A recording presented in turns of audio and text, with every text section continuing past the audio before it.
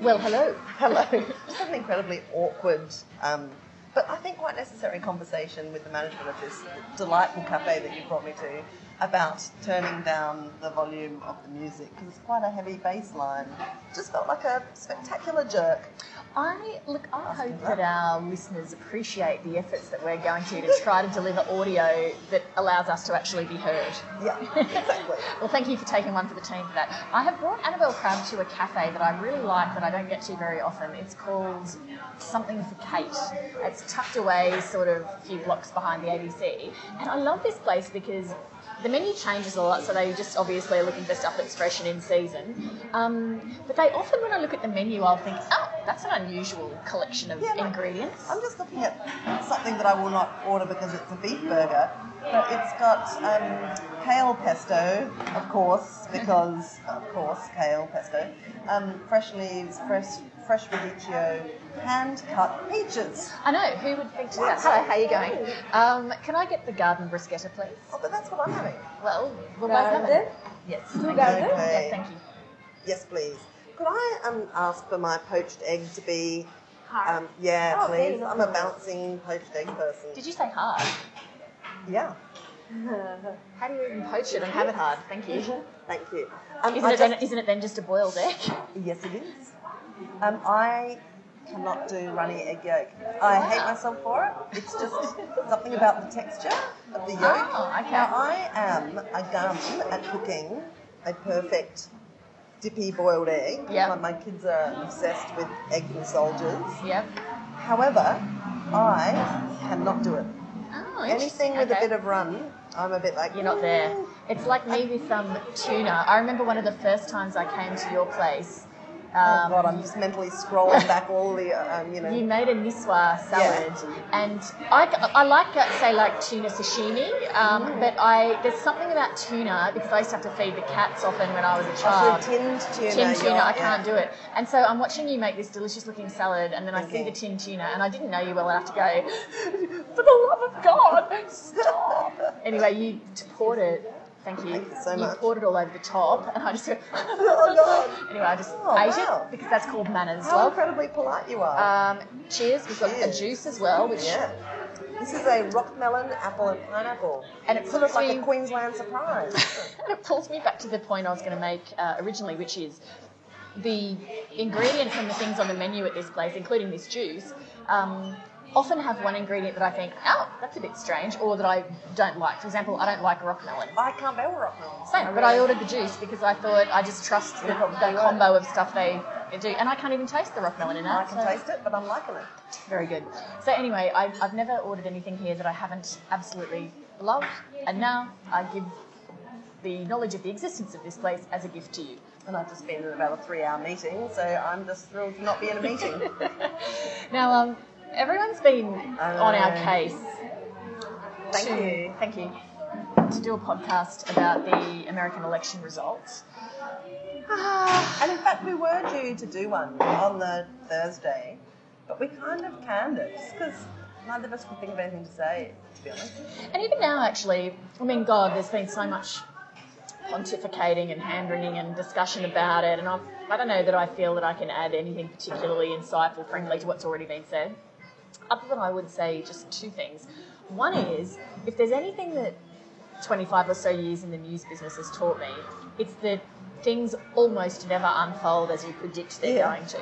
And so therefore, with Donald Trump, I think pretty much everyone's predicting, well, this is going to be a disaster, it's going to be the end of the world. The only place that story really has to go now is if he turns out to be an okay president. Or just sort of, moderately disastrous instead of the full catastrophe grade disastrous. And sorry. No, I was going to say, sorry, the second thing I was going to say was just that, I mean, I don't think I've ever covered a politician who's been elected who's delivered even a fraction of what they've promised to in the campaign, and so why would Donald Trump be any different? So the idea that he is going to actually build a wall, that he's actually going to ban Muslims... some bits will be a fence, apparently. Some bits will just be a small Chinese hedge. Build me a rockery. That great Monty Python scene. Now.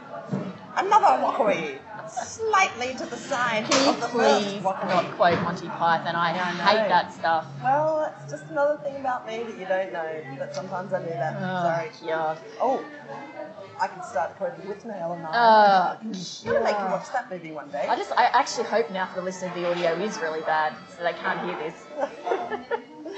Yeah.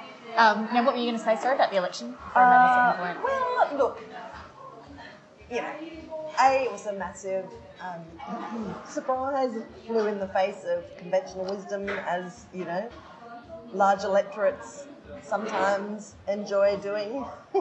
And what you've seen since is like all of us have been writing about it in the media, all scrambling around trying to sort of reform our earlier extremely reliable predictions and explain to everybody why this happened. You know, like there's this kind of ex post facto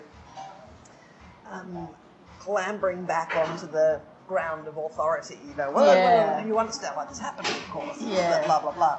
And the other thing that's happening, which I just find so hilariously annoying, is this whole, you know, digging out things that everybody said about Donald Trump. And, you know, there was a whole discussion in Parliament last week where everybody pulled out of the file everything that their opponents said about Donald Trump. Well, you called him a lunghead, you know, you called him a dropkick, which is just like, oh God, profoundly unhelpful.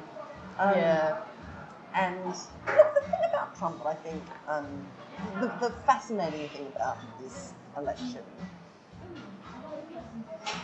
isn't, you know, were you right when you said that Trump was, you know, a liar or, you know, a horrible person?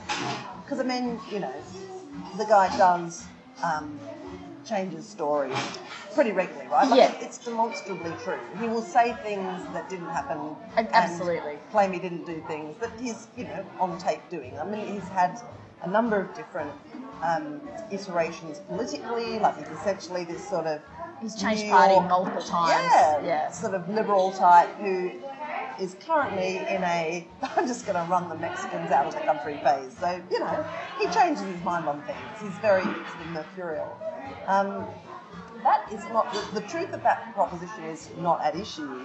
The really interesting thing is the extent to which it didn't bother people. Exactly. Like, that is fascinating. I agree. That's the thing that I find the most intriguing takeaway, which is just this sort of increasing evidence that facts don't matter that much. And I find that puzzling for the practice of journalism as I like to do it, because I consider that my job is to present people with facts and give them the opportunity to, you know, rebut them or explain why their facts are actually right or whatever. And so you assume that, you know, if someone is caught out being misleading or misrepresenting a position or just telling outright lies, that if that is exposed, that hurts that person's credibility. Yeah.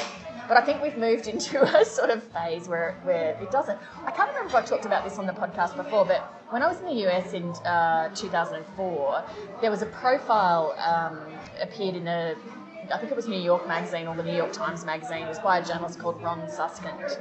And it was about the Bush administration, and it quoted it. In the article, it was quoted as an unnamed Bush administration source, but it was later revealed to be Karl Rove, who said it, Bush's chief of staff. And he said to Suskind, you know, you journalists, you people, you live in the reality-based community where you think that there's an objective truth, and you measure what we say up against your objective truth. And while you're out there trying to figure out if what we're doing matches reality, we're just out there creating another reality, and then you're going to try and check if that reality matches your reality, and we're just going to keep inventing realities. And at the time, it was like just considered the most jaw-dropping quote. And I look at it now, and I just think how remarkably prescient that was. Wow. I'd forgotten all about that article. I've read it too, I remember it, and I remember thinking that was an extraordinary way to put things. But that is exactly what's happening here. And I guess maybe today's world is more and more susceptible to people living in different realities. And you know, like there's a huge backlash of criticism against, you know, the media elites, as the Prime Minister I believe your party said elites. Wouldn't it be great if he actually used the French emphasis, like, no, Lee, you may be the most beautiful woman on television. So you have no idea. To get that in. Come on, I haven't used that for ages. Poorly. So, like, that's an altered reality too, where people sit around discussing, the ins and outs of,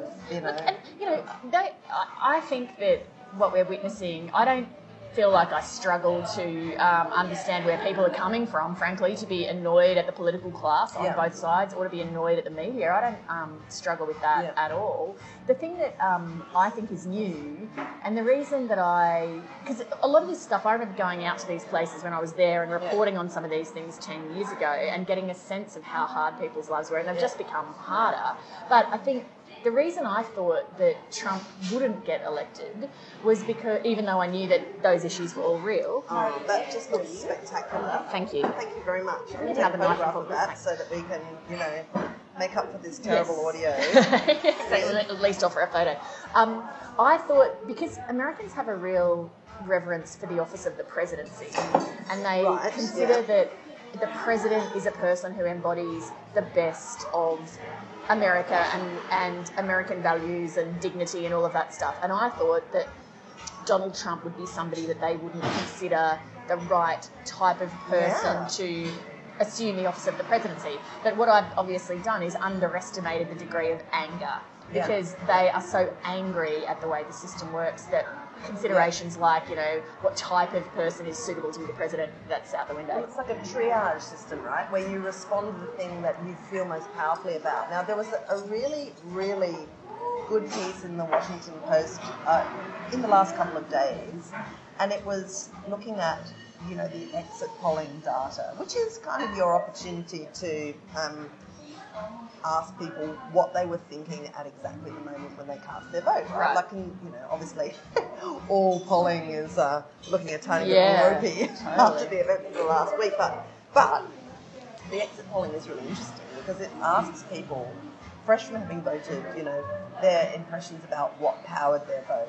Right. And the fascinating thing about this investigation that the Washington Post did deep into this polling data shows that they asked about 4 variables, that contributed to their decision. The first one was need for change. The second was economic policy. The third was fitness for office. And the fourth was temperament. And on 3 out of 4 of those, Clinton won hands down over Trump. But on change, he, across all of the voters polled, he won 85% of them, right? So, it was such a powerful motivator that it overwhelmed all of those other factors. And that's just so interesting, I reckon. It gives you... So, maybe people are concerned about, and certainly neither of them was very popular. Nobody actually approved really of either of them. But the thing is, though, that I asked multiple people who came on the show during the campaign, given that the clear message from the public seems to be that they've had a gutful of business as usual, have the Democrats made a mistake here? Because nobody says business as usual more than the Clintons. That is the ultimate, Washington insider. I think as well, the election of Trump, I know this sounds weird, but I think basically it's motivated by the same desires and views that resulted in the election of Obama, which is people wanted an outsider to shake up the system, and that is what Obama promised to do. He used a different language than Trump, because he sort of cast it in this hope. And he was, I'm the guy who's going to come in and we're going to get everyone working together and, blah, blah, blah.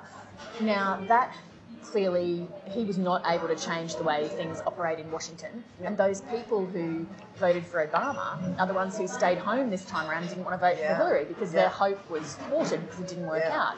The people who have responded to Trump are the ones who perhaps didn't respond to the message of hope. They are angry. And Trump spoke he was angry and belligerent. I remember when we watched that first debate, And we were both pretty horrified by the language and the way he spoke to Hillary Clinton, with the constant wrong, and just the sort of hectoring, belligerent behaviour.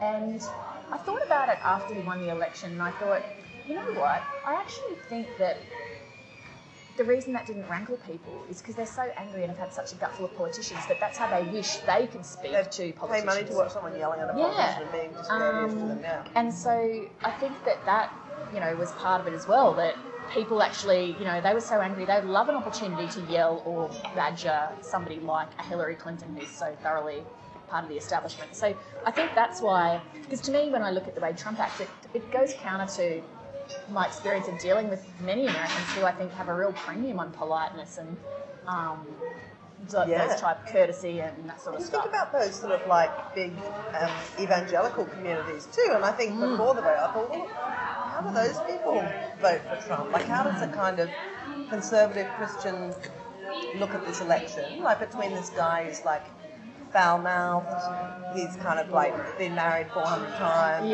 grabs women, on the pussy. Well, I guess not a problem, apparently. I guess you think he's less offensive than Hillary Clinton. So, now how are you finding the food? Really good. I love that there's now an angle grinder setting up across the road. I am pretty worried about this. Yeah. I hope it's going to see the light of day. Have you had a chance to absorb? It really is. I know. Seriously, an angle grinder. Oh, and it's a very busy road. That's the other thing. Cement truck just went past. I might develop an annoying cough in a minute, just to round things up. How are you finding the food? Good. I'm feeling that my loud chewing may be contributing to the background noise. Yeah, same. It's a bit of a problem.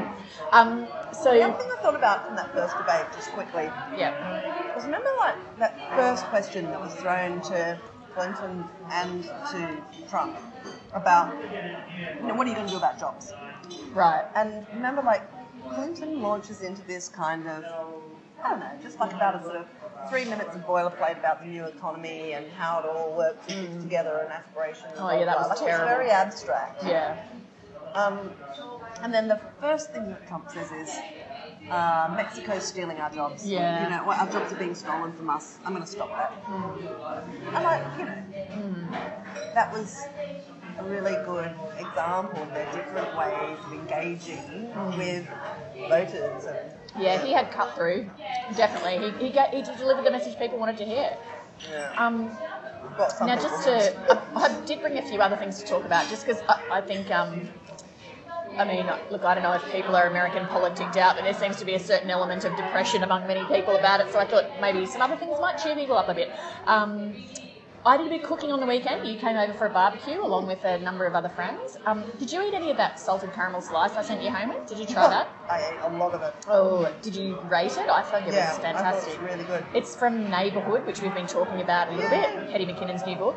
The key to it, actually, I reckon, is firstly, I like a lot of salt. I make it pretty salty. But also, the base has desiccated coconut in it. I often use a ginger nut base, which I also really highly rate. But this was desiccated coconut, which I thought worked really well with the caramel. Yeah. And I also made, from that book for dessert, a raspberry mousse. Oh my God, that was so good. That was basically just pureed frozen raspberries with egg whites and then some whipped cream and some fresh raspberries on top. It was very yummy. It was super good. What was that salad you made? I made a magrabia salad. That sounds like a cough. So it's Israeli couscous. Mm-hmm. It's one of those products that has 1,000 different names, depending on, which side of the unrest in the Middle East you're on. But the old Yotam does a bit of giant couscous. Mm-hmm. So they look like sort of like almost pea-sized balls of pasta. And the way I bought them for the first time in London when I lived there, and I had no idea how to cook them. Right. And I couldn't find any instructions on the internet. I remembered that I had it once at this cafe in Mercer. Yeah. Mercer Head. And I just thought it was this char-grilled prawn and giant couscous salad. I just found it so enchanting, and I just had never seen it in a shop. And I found it in a shop in London. And I took it home and just started this procedure of trying to work out how to cook it. Mm-hmm. And It turns out that it works best if you toast it before you cook it. Oh. So it's little pasta balls, and you heat up a pan with just a little bit of olive oil in it, Right. and then you fry them in the oil. So they go all sort of nutty and dark, and then you add stock, and you just cook them in the stock, basically. It's sort of like 1 cup of giant couscous to a cup and a half of stock, basically. And was the frying it in Yotam's instructions? Because as we have don't discussed know. before, he gives very specific. Must be Actually, okay. I must go and look at, because that, I mean, I served it at the weekend, so I cooked up the couscous, then let it cool, like you sort of cool and dry it on a tray, and then I just made a vinaigrette, and I did some zucchini ribbons, and some torn up mint, and some feta. Right. So it was just Very like, yum. Yeah, it wasn't too Do you know what was the hit of that barbecue? Our friend Clive made a fish curry, which he told me was from the that was Spice good. I Am. Yeah. That was just off the charts. Yeah. Incredible. He will be invited back. So that was sort of a fun thing to do on the weekend. I haven't been consuming a lot of culture, but I know there's one other thing that I know that we did both do, which was our friend Benjamin Law recommended an article that was in the New York Times Magazine about Julia Louis-Dreyfus and Tony Hale, who she's Selena Meyer in Veep, and he plays Gary, the bag man. The bag man. And it was, God, I don't know, maybe 5,000 to 10,000 words dissecting their relationship and the way the two actors play off each other, and all of the little minuscule uses of body language and things to convey the truth and the depth of the relationship. How good was it? It was such a beautifully written and precise article. And the fact that it was concentrated on such a tiny thing was a real contributor to the loveliness of the article. But it also made me think about that show in a whole different way. Because you know how, I mean, comedy is such a difficult recipe anyway, right? The line that struck me most of all was that this is Armando Iannucci's script, so it's super, super fast and chattery, and there's noise, and, witty commentary and so on. But this writer observed, and I'd never thought about it before, that the relationship, that Gary doesn't really have that many lines. Right. That his comedic kind of enterprise is much more based around silence, but it's the way he looks and the way he carries himself. And the writer who wrote this piece also reported that he was totally stunned when he met Tony Hale to discover that he's really handsome. Yeah. And because you don't think of Gary as being No, absolutely not. Hale talks about inhabiting that character, and how the first thing that he did was to really slump and punch. It's because great. And the reason he said that is because it would just be so shameful to Gary that he's so much taller than Selena, because he in his mind she has so much more stature, and so he's constantly ashamed that he's taller than her. It was full of little gems of observation like that. It just made me also appreciate so much. I mean, I love that show, as we all know, as do you, and I think that he and her are just both so brilliant, but it just made me appreciate him even more, like the sort of degree of difficulty of, anything that's really good always looks sort of effortless, but the degree of difficulty of pulling that off is so high. It also reminds you, and this is such an obvious thing to say, but how casting is just like the number one important thing. But also, it's really clear that those two actors have also developed that character, particularly his character, in a way that has really contributed to the success of that show. That may not have been like... Well, it's because I remember watching the DVD extras for The Office, the British version of The Office. And, have you watched it before? Yeah. So, Gareth, the actor's name's Mackenzie Walk, I think. Yeah, he's the militaristic... The militaristic, sort of, David Brent's, probably the only guy who really is a follower of David Brent.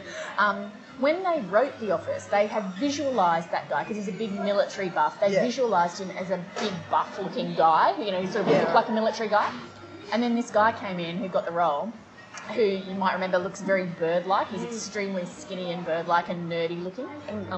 And he read for the role, and they said the comic value of the fact that He looked nothing like a military guy. He looked like the nerdiest guy you could possibly imagine, and yet he was obsessed with all this sort of elite military stuff.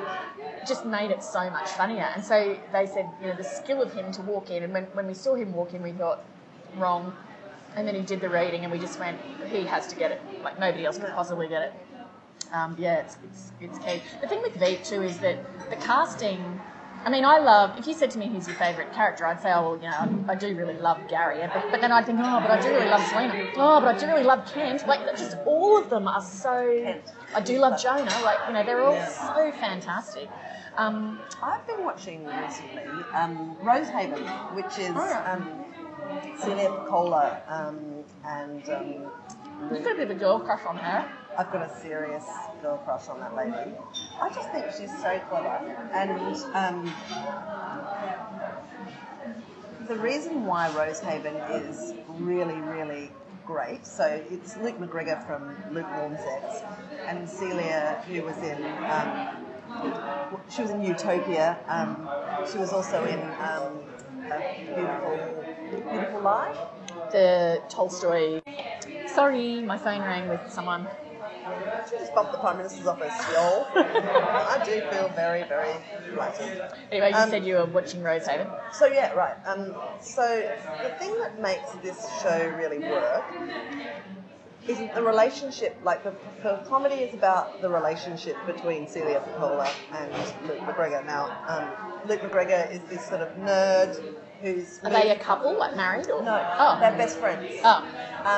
So the setup is he's moving home to Tasmania to help his mother, who's this terrifying battle axe, with her real estate agency because she's having a hip replacement or something. Right. And Celia has just got married and is on her honeymoon when her husband breaks up with her. So she flees to Tasmania to sort of seek solace, and she ends up sort of helping out with the real estate agency. And the comedy really is about the two of them kind of settling into this tiny, tiny Tasmanian community. Right. And there's a couple of like just brilliant repeat gags, and one of them is like Luke McGregor's running into all these people who used to bully him at school, and they all say, "Oh, you're back from Melbourne, are you? Couldn't hack it." Anyway, so it's beautiful because it's the Tasmanian countryside. So you've got this sensation that both of them are constantly being upstaged by this incredibly scenery. But the comedy is just beautifully paced, and it doesn't try to do anything that it's not already doing. Like, the strength of it is their relationship. Cola, you know, is just brilliant. She's very warm and intelligent, but kooky. She's just perfectly suited to this role. Why wouldn't she be? She wrote it for herself with McGregor. So basically, they're being themselves in a sort of comic environment, and it's a real joy to watch. Okay, all right, I must have to have a look at that. I've seen it advertised, but haven't got around to it. And it's sort of gentle, and it's, you know how sometimes the thing that makes you feel really uncomfortable about comedy is when it's trying too hard, or it's trying just to sort of, you know, be something. Yeah. It's just itself, this show. And that's good, I like that. It's delightful. What I've been watching, there's only been one episode of it on so far, but it's one of my absolute favourites, which also, you know, is what it is Please Like Me. I love that show so much because it's both funny and sad. There was a bit in it where I laughed aloud. I had to pause because I just could not stop laughing in the first episode, where there's a character I really like named Tom, who is the flatmate of and sort of the best friend of Josh, who's the main character, and who's played by Josh Thomas. Anyway, Tom is this sort of slightly melancholic, neurotic, bit sort of, you know, down in the dumps, woe is me sort of guy, but he's also sort of sweet. He's got a bit of a heart of gold. Anyway, there's this hilarious line where Josh Thomas said, it's terrible to think about things ending, you know, like, because Tom's going to move out. It's terrible to think about things ending like Harry Potter, or like the fact that Leonardo DiCaprio is not hot anymore. And it cuts to a shot of Tom, and he just looks sort of all crestfallen, and he says, I was never hot. He was so hot, and now he's normal. And that same shift is going to happen to me, but I was never hot. It was the way he delivered it was so hilarious. But also I was thinking about it later, thinking, I just know from friends who write on things, the writing of gags is so hard because it depends so much on the formulation of, like I went back and listened to it so I could write that down, and I wrote down as it happened, I was never hot, but he was hot. And I thought later, no, it actually, to make the rhythm of the whole delivery work right, it needs to be, I was never hot, he was so hot, as sort of short sentences. Anyway, that show, I think the writing of it is so great, and I love the casting of it, and I just, it really makes me happy. And do you know the other thing that made me happy this week, or maybe last week? That little viral video of that little 12-year-old boy in Tasmania who makes bears. Did you see that? Oh. I just wept all the way through it. It was just a 7:30 story, wasn't it? No, it was on the feed on SBS. Oh, sorry, yeah. Oh, if you one of the one remaining people in the world who haven't actually seen that, it's a little boy who's 12 who lives in Tasmania, and he spends his afternoons after school on his sewing machine sewing bears to take to the hospital to give to sick kids. And he was just the sweetest little dude. He was so great. It was just such a lovely story. He wasn't the sort of roll your eyes kind of, saccharine. No. He was just the kookiest, loveliest little kid. He was just a really, really adorable little boy. So if you want a little bit of a ray of sunshine in your world, I recommend having a look at that. Now, I think we should stop recording because I'm just worried we've wasted like half an hour for nothing. So I've eaten my thumb really quietly for nothing. Yeah, I know. Anyway, okay, fingers crossed. Bye.